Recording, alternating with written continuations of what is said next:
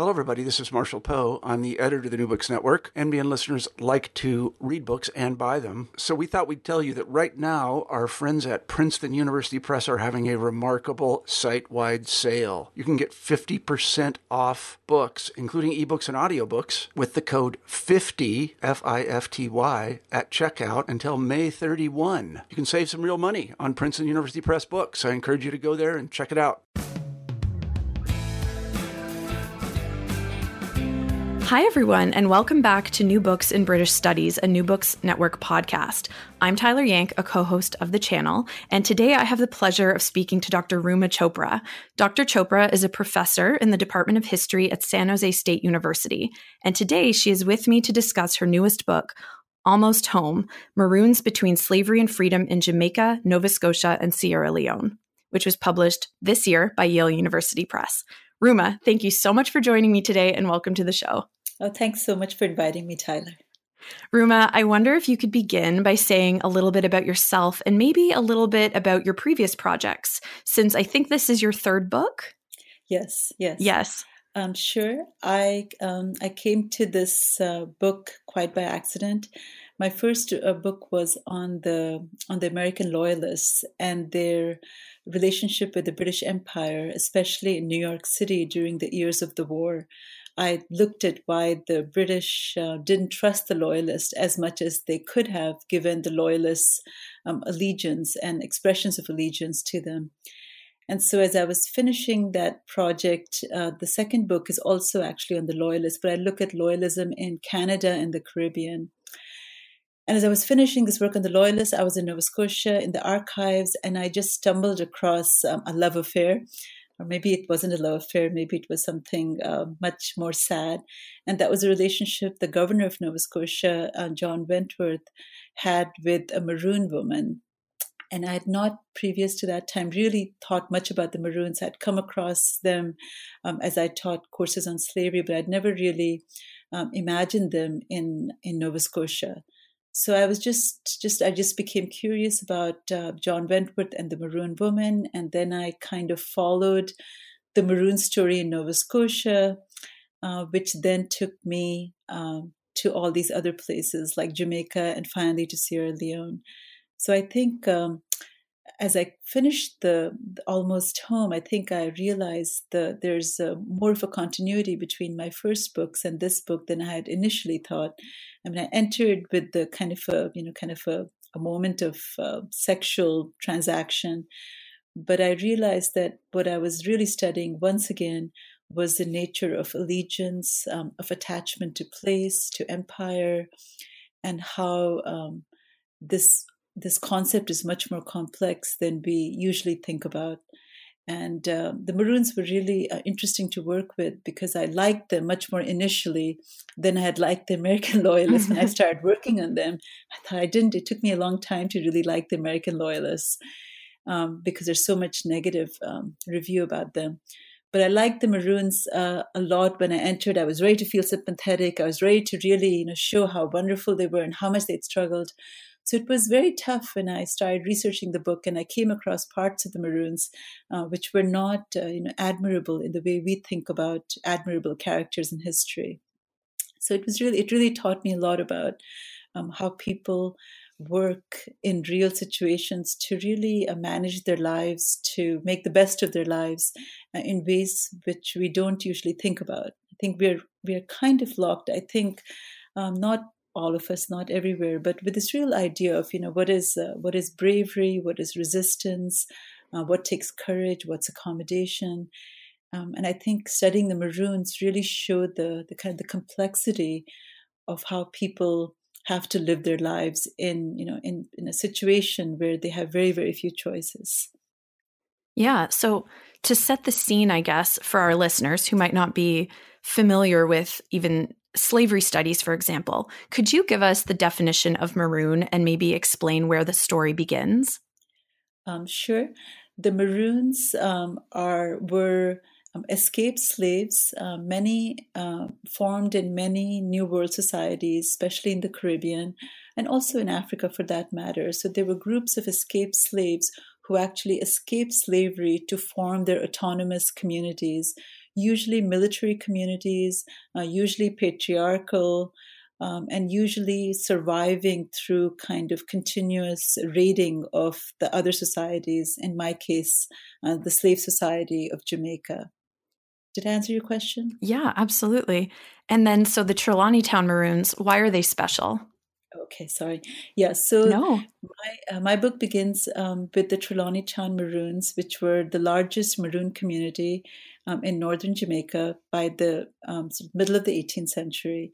And they were, I begin with them because they are the Maroons who were very loyal to the British Empire, and they made treaties with the Jamaican government to remain loyal to the Jamaican government and to the British Empire in exchange for being loyal to both the Jamaican slave owners and being loyal to the empire. So the Trelawney Town Maroons had a kind of a very complex relationship with the British Empire, which lasted for almost 5 decades.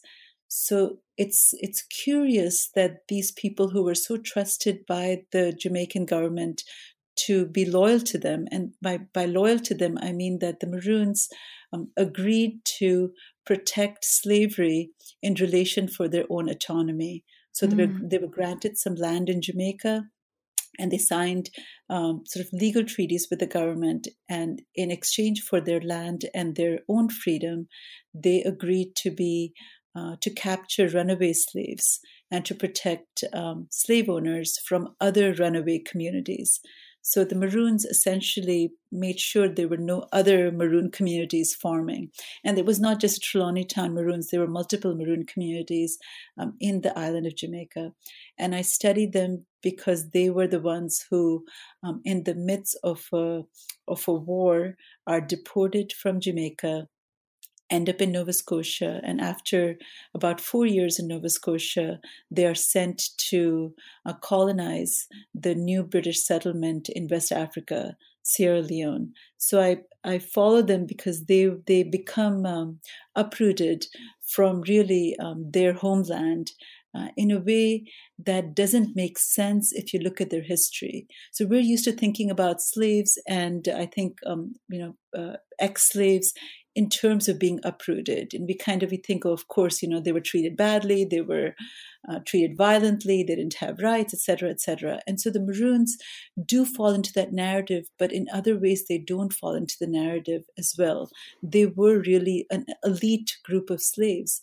And there's no reason to expect that this group of slaves, which adopted many of the customs of Jamaican slave society, they changed their names, they took on English names, they had sort of favorite patrons, they dressed in English clothes. I mean, there was nothing about them which suggests that they would be part of this kind of moment where they could be deported. So actually, I tried to write in that book, tried to show that this is a story of slavery, but also a story of freedom in a much more kind of a sudden way than we usually think about when we think about, sort of the long trajectory of slavery, like the Middle Passage. Mm-hmm. And then reading the book, there are so many elements to the relationship between the Maroons and before they left Jamaica, sort of the elite white community, and then other enslaved peoples. So there was this element of paranoia, I guess, that you write about between the colonial authorities and the Maroons. So how did that lead to conflict? How did this sort of existence end for them? There was, as I write in the book, there was a war where there was a kind of a war that was that wasn't, a war is a very strange word to use, and the slave owners called it a Maroon War. So I call it a Maroon War as well. But it was really kind of a reaction to a kind of an insult that the Maroons used as a way to demand more rights for themselves and more protections for their community. So that moment of demand, of request, of appeal is then exploited by the Jamaican government to remove them from the island altogether, because the Jamaican government sort of realizes at that point, and at that, again, there's these local circumstances. There's a new governor in Jamaica who doesn't quite understand how the Maroons have kept peace in the island. And so he's very nervous about his own kind of future, and he doesn't want his name associated with Jamaica, with a Jamaica that has that much instability. So he uses that moment to kind of, to remove them, to kind of trick them out of the island. So what's interesting about that moment, which I found very surprising, I think also kind of very sad, is that the Maroons, many of the Maroons seem to have expected that the slaves would join them, would ally with them in a war against the Jamaican government and the slave owners who were trying to uproot them. So the slaves, it turns out, hate the Maroons because the Maroons had been capturing them. The Maroons had not treated them well. The Maroons had done some violence, it seemed, in slave plantations with slave women, because how else would they continue to have a society unless they had, unless they were able to have relations with women.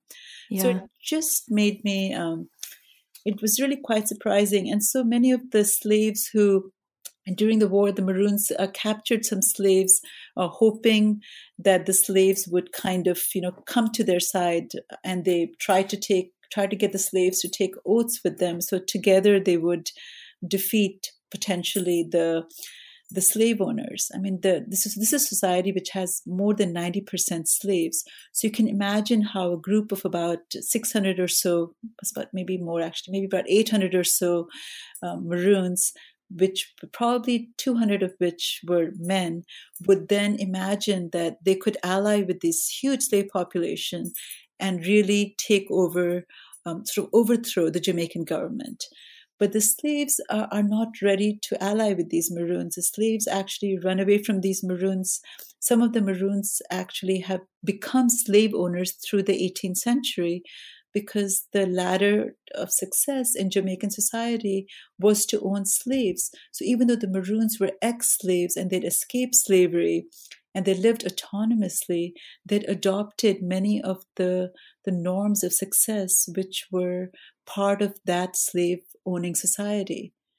So the slaves, betray is a strange word to use, because betray implies that we expect somehow that the slaves and the Maroons would join together because they were both they're both formerly enslaved people or still enslaved people, that they were both Black, but there was no kind of, there was no unity between the two groups. And the slaves are also hoping that if they turn against the Maroons and they become Maroon informants, they could also buy their own freedom or ensure their own freedom.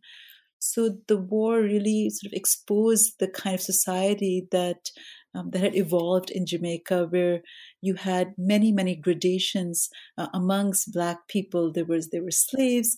There were these Maroons who lived autonomously. There were also a small group of free Blacks who had been manumitted because their mothers were involved in sexual relations with the slave owners. So some of the slave owners decided they would manumit their own children. And so these free Blacks also did not want to be with the Maroons, who they saw as kind of troublemakers. They saw themselves as above slaves because they were, after all, free. Many of them lived in the urban towns like Kingston and not in the rural plantations. So they saw these slaves, many of them coming, from Africa directly and not, for example, fluent in English, as being really beneath them. So there's a kind of the society that we imagine usually as a slave society, sort of white and Black. It was a white and Black society, but within that white and Black society, it wasn't sort of a unified Black or a unified white for that matter. But because the whites were in the moment of war much more unified, because at all costs they really wanted to make sure they maintained a plantation society. Yeah, there's like a spectrum of freedom and unfreedom, and sort of the Maroon community is sort of in a, I don't know, maybe an ambiguous space on that spectrum almost. Yeah, I think And I was thinking about the title, about, it's not, I think the freedom, we think of freedom as kind of an absolute, it's slavery versus freedom. And I think it's really a relationship of dependence. The Maroons had freedom because they could rely on dependence from an elite group. So when they lost that dependence, when those people kind of decided they were not ready to be their patrons, is really when they lose their, it's really a system of protection versus a system of freedom. Yeah. So, okay. So then it's, in what year? I think 1796, the Maroons arrive in Nova Scotia. So they've been deported there. So I'm a Canadian. So that seems like quite a random destination, but I'm sure it wasn't. So why Nova Scotia? Well, it wasn't planned. Nova Scotia wasn't planned. Actually, at that time, the governor of Jamaica actually tried to send the Maroons. He wrote a letter to London saying, what do we do with these troublemakers? They can't stay here. We have them in ships, but we're not going to reestablish them in Jamaica, which is what was promised to them, that they would somehow be relocated to a different place within Jamaica if they surrendered. On that basis, they surrendered. And so when the governor sent a letter to the authorities in London, Sierra Leone came up as a possibility because the British had already established this colony in 1787, and they'd already sent one group of free blacks to actually two groups of free blacks by that time to colonize Sierra Leone. So it was kind of thinkable that you could take another group of people and ship them to Sierra Leone because Black people in general were thought to be able to survive the tropical climate in ways that others wouldn't. And Sierra Leone had a terrible reputation, so white settlers weren't really excited to go there either. But at that time, Sierra Leone was going through all kinds of trouble, and the Sierra Leone government says, no, we don't want these Maroons here. We already have enough trouble. We're not sure which side they'll go in. Will they come here and they're causing trouble to you in Jamaica? Maybe they'll cause trouble to us here as well. So they refused them. And so there's a ship that's going to Nova Scotia. And Nova Scotia was kind of ideal because it was far away enough from the Caribbean that the Maroons could not really easily come back. And it was really seen initially as a kind of a stopping point. They would be there and they would kind of wait, and London would make a decision about where they should go next. And so they kind of, so it wasn't that they would settle there. What happened very randomly, that they could even settle there. That decision was made very randomly. And then, so what were they permitted to bring with them? I was just interested because I might have misread, but I'm wondering, did any of them have slaves? Oh, so the Maroons, that is an interesting question. So I don't have any evidence that the Maroons brought their slaves with them, but the Maroons definitely owned slaves. And this becomes really clear when the British abolished slavery in the 1830s, and the Maroons are very upset. And after the British abolished slavery, they have a short period of what they call apprenticeship, where the slaves are kind of in a sort of semi-state of freedom.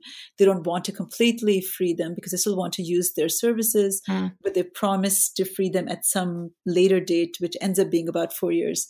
And so when the British issued this proclamation and they announced to the colony that your slaves will henceforth be free, and they tell the slaves, you be good to your masters for so many years, because only if you're good will you be free in this much time.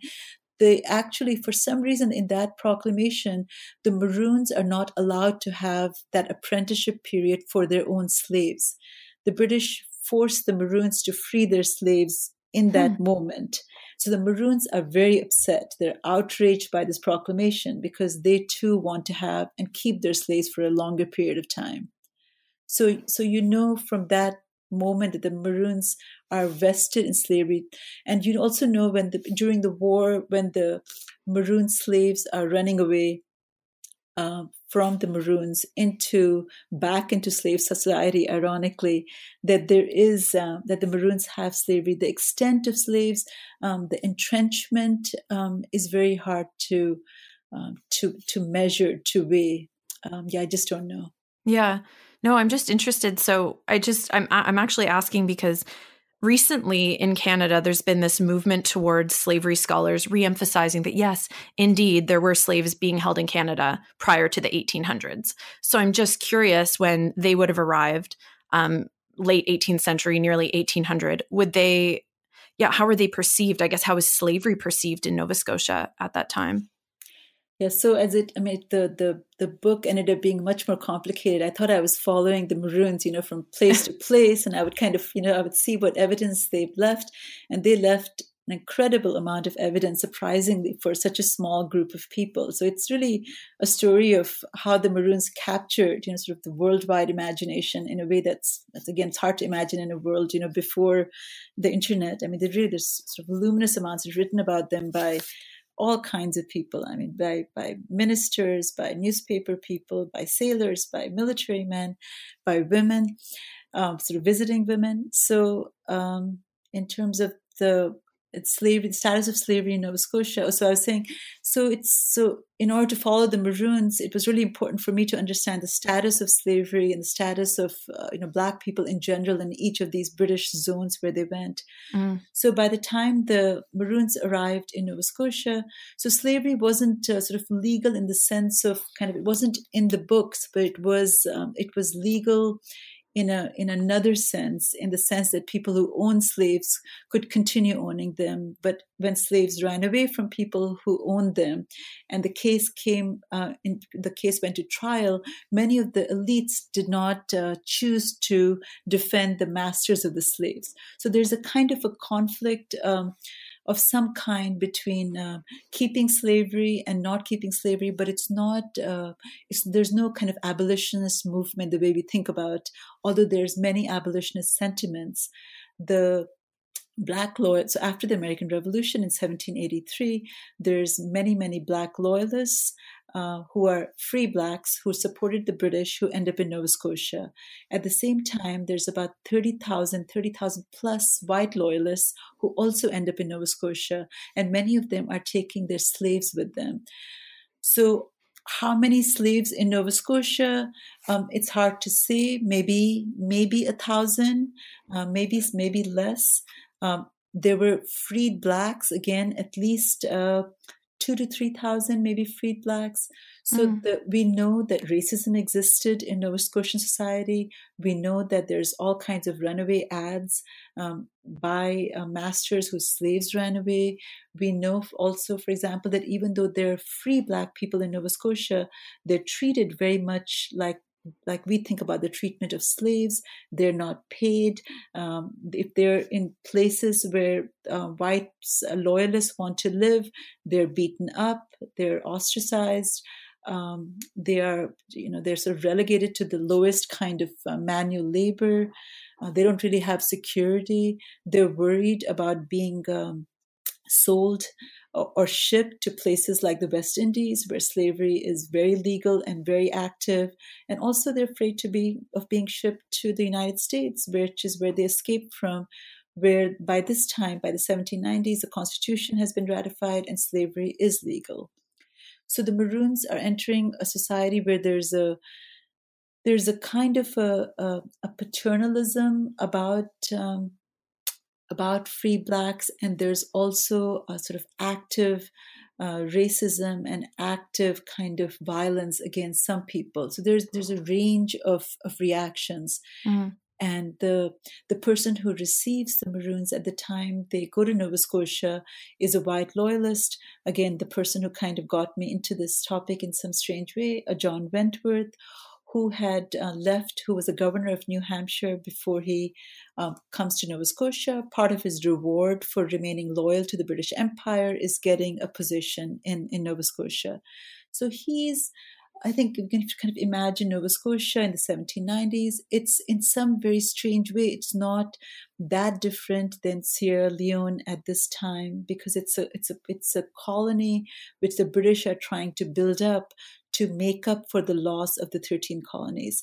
So they're interested in various ways in populating it and finding ways to enrich it and creating kind of trade possibilities with the West Indies.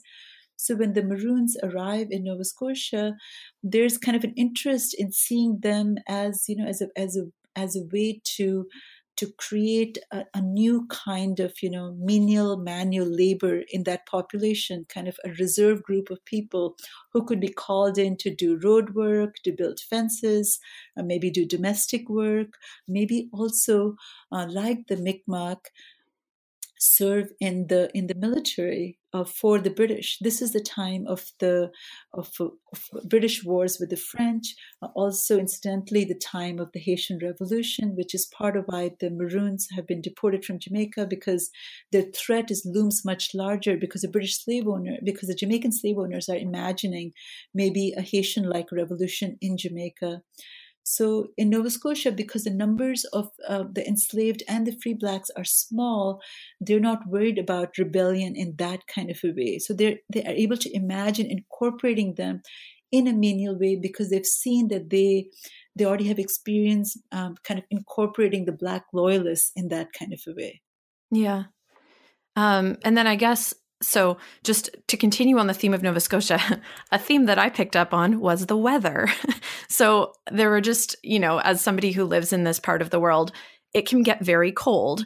And there were a few, I found them slightly humorous quotations that you'd pulled from the archival material, in which someone refers to, I think they said, the climate is perhaps, I have it here, the greatest natural evil attending this country. And then another person referred to the winters as only fit for bears and moose. I can confirm that. So how is the harshness, how did the harshness of winter, why was it significant for the plight of the Maroons in Nova Scotia? Yeah. No, that's a great question. And that actually, the winter kept coming up so often that I was compelled to write a chapter on it, because the references were just so abundant. Yeah. So what surprised me most, so the winter comes up because the Maroons elicit sympathy from all kinds of well-wishers, evangelicals, abolitionists, because they are seen as people who are constitutionally, because they're Black, unsuited for the winter. So they would somehow, Black people would kind of wilt and die and wither away in the winter. So we have to save them, not because they've been unjustly deported, not because, slavery is unjust, not because they need to do menial work, but because they really have to be rescued from winter. And it's so interesting. And the Maroons kind of pick up on this. And so in their petitions to remove themselves from Nova Scotia, because they've decided they can never be an independent people in Nova Scotia, right? So they kind of figure this out very quickly in the first winter when they suffer terribly. And so they launch a campaign to leave Nova Scotia, and they start petitioning to people via some other people in Nova Scotia who are ready to write for them. And in their petitions, they write that they cannot survive in a place where they can't grow pineapple, where they can't, where there's no food that they're of the kind they're used to. They themselves would just shrivel. So there's a very clever kind of, so you can read this two ways. One, there's a very clever kind of use of what's going on, the kind of the climate of opinion that the Maroons exploit to get out of Nova Scotia, or, which I think may be equally likely, maybe even more likely, the Maroons have lived in this world, and just in the same way they pick up English names and they swear loyalty to the British King in Jamaica and also in Nova Scotia, and they'll continue to swear loyalty and they'll fight for the British, even in Sierra Leone. They also begin to imagine themselves as a people who actually are not suited to the climate, and they actually will not survive because they don't really belong in that climate. So there's a kind of, and that works. I mean, this kind of repeating sense, and the governor of Nova Scotia is very frustrated by this language. And he says, what are we talking about? These people are hardy. They're wonderful. In fact, they're more suited to the cold because they already have worked in the tropics. So we want exactly these kinds of hardy bodies who have survived the tropical climate to also be in very cold climates. They belong in these extreme climates more than other people do. And he says, look at the loyalists, look at the Black loyalists who have settled here after the American Revolution. They're thriving, they're reproducing, they're not dying. So why are we having this, incredible, long-lasting communication about their bodies in cold climate? Yeah. So inevitably they do go to Sierra Leone, and they are transported there. So, I mean, in a nutshell, what's how does that come about, and what's the initial experience? Well, that's a kind of a sad story. So they go to Sierra Leone and they end up, I think they end up landing there in September or October. So in a very terrible time. So a terrible time in sort of multiple ways, I guess. One, many of them do die. They don't have the immunities that people assume that Black bodies will have because they are Americans. I mean, they had been in the American world for generations. And so they're not African in the way that the abolitionists are imagining them to be. So the abolitionists are not, and the evangelicals and the British government, they're not really sending the Maroons to really suffer and die in Sierra Leone. That is really not their intention. But they're just, even though the first two free Black migration to Sierra Leone after the American Revolution in 1787, and then when the Black loyalists from Nova Scotia go to Sierra Leone in 1792, even though there are very large numbers of deaths and suffering, there's just not a thinking about their suffering in the same way, because there's such a strong belief in the survival of African descendant bodies in Africa. So they're kind of traumatized by this, the Maroons. So and then on the immediate context, when the Maroons end up in Sierra Leone, right at that time, the Black loyalists who had been volunteered to go to Sierra Leone because they too did not think they could find what they wanted in Nova Scotia. About 1,000 Black loyalists had ended up in Sierra Leone in 1792. So by the time the Maroons go to Sierra Leone, it's 1800. So the Black loyalists had imagined kind of creating a republic for themselves in Sierra Leone, the way they had seen the white patriots in the 13 colonies creating a republic. But that is not what the British had imagined for them in Sierra Leone. So the Black loyalists in Sierra Leone are kind of in the midst of again, you could call it kind of a revolution of the same kind, of a similar kind that you see around in multiple places in France and Haiti. And so they're part of this movement of trying to get greater freedoms. So the Maroons come just in time to quell that rebellion. So the Maroons will side with the British government and suppress the Black loyalists. And by suppress, it's a very small kind of rebellion, not what we think about in terms of thousands of people with arms kind of ready to die, but a small group of Black leaders who are trying to really sway the very tiny white government. So imagine maybe about 1,500 Black loyalists with maybe about 20 or 30 people who are comprising the white government. So very, very small. So these Black loyalists could perhaps have gotten something from their rebellion, but the Maroons come. Again, remember, the Maroons are a military community from Jamaica. They've used arms. They survived. They ran away because they had some military experience. They trained their children in being military fighters. So they side with the British. They kind of suppress this Black loyalist revolt. But they don't become kind of, enemies of the Black loyalists in the way that could have happened.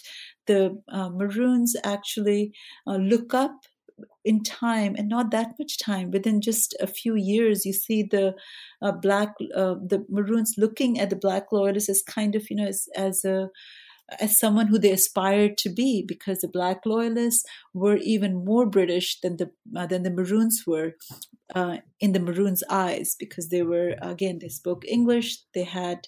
Many of them were Christians, and the Maroons, who had started becoming Christian already in Nova Scotia, the governor had established some schools for them because he had imagined that in order to make the Maroons loyal to the government, part of the loyalty was going to be in Christianizing them. Mm-hmm. And so the Maroons, who already come with some kind of Christian background, are ready to look at the Black loyalists as kind of, as people who they want to emulate. So it's a very interesting, and the Black loyalists and the Maroons kind of become like the new Black British elite in Sierra Leone, and they see themselves as a kind of a superior people in relation to the Africans in Sierra Leone. because of all these reasons. They see themselves as more cosmopolitan. They have some understanding of Christianity. They understand British law, British customs. And so they kind of, in fact, do preserve Sierra Leone for the British until sort of the next wave. Mm. And then I guess without giving away what I consider to be a really fascinating epilogue, do they ever wish to go back to Jamaica throughout all of this? Yeah, so so they asked to go back to Jamaica throughout, right? So they're asking to go back to Jamaica when they're in Nova Scotia, when they're in Sierra Leone, and that longing for Jamaica is with them throughout, and they pass this longing to the next generations. So it really, as you read about, again, I won't also give away the epilogue, because the story continues to the 1840s, and it's striking because, again, I think it really fundamentally shifts how we think about migration and people's sense of who they are. Yeah. And even when they, over time, even when they seem, integrated, so you really start thinking about sort of the meaning of belonging to a place in a different way. So even though they maintain their attachment to the British throughout, they have a different kind of attachment to Jamaica. Yeah. So with that, then, I'd like to wrap up our conversation. But before I do, I'd love to hear about what you're working on next. Thank you. I actually this chapter on winter that I mentioned has taken me now to a new project that looks at how ideas about climate really affected the 18th century sense of not just black and white, but about being human. How climate bequeathed characteristics to us, for example, like ambition or enterprise, or more on the negative side, maybe indolence, promiscuity. So I'm looking at how ideas of climate had consequences, not just in terms of sort of the cultural history of how people thought of themselves, but how during an era of colonialism, how these ideas of climate affected what people did, where they lived, who they recruited, where they retired, etc. Oh my gosh, that sounds very compelling. I cannot wait to read that. Great. Ruma, I want to thank you for being on the show today. It was a pleasure hearing more about your wonderful book. So thank you again. Thanks very much.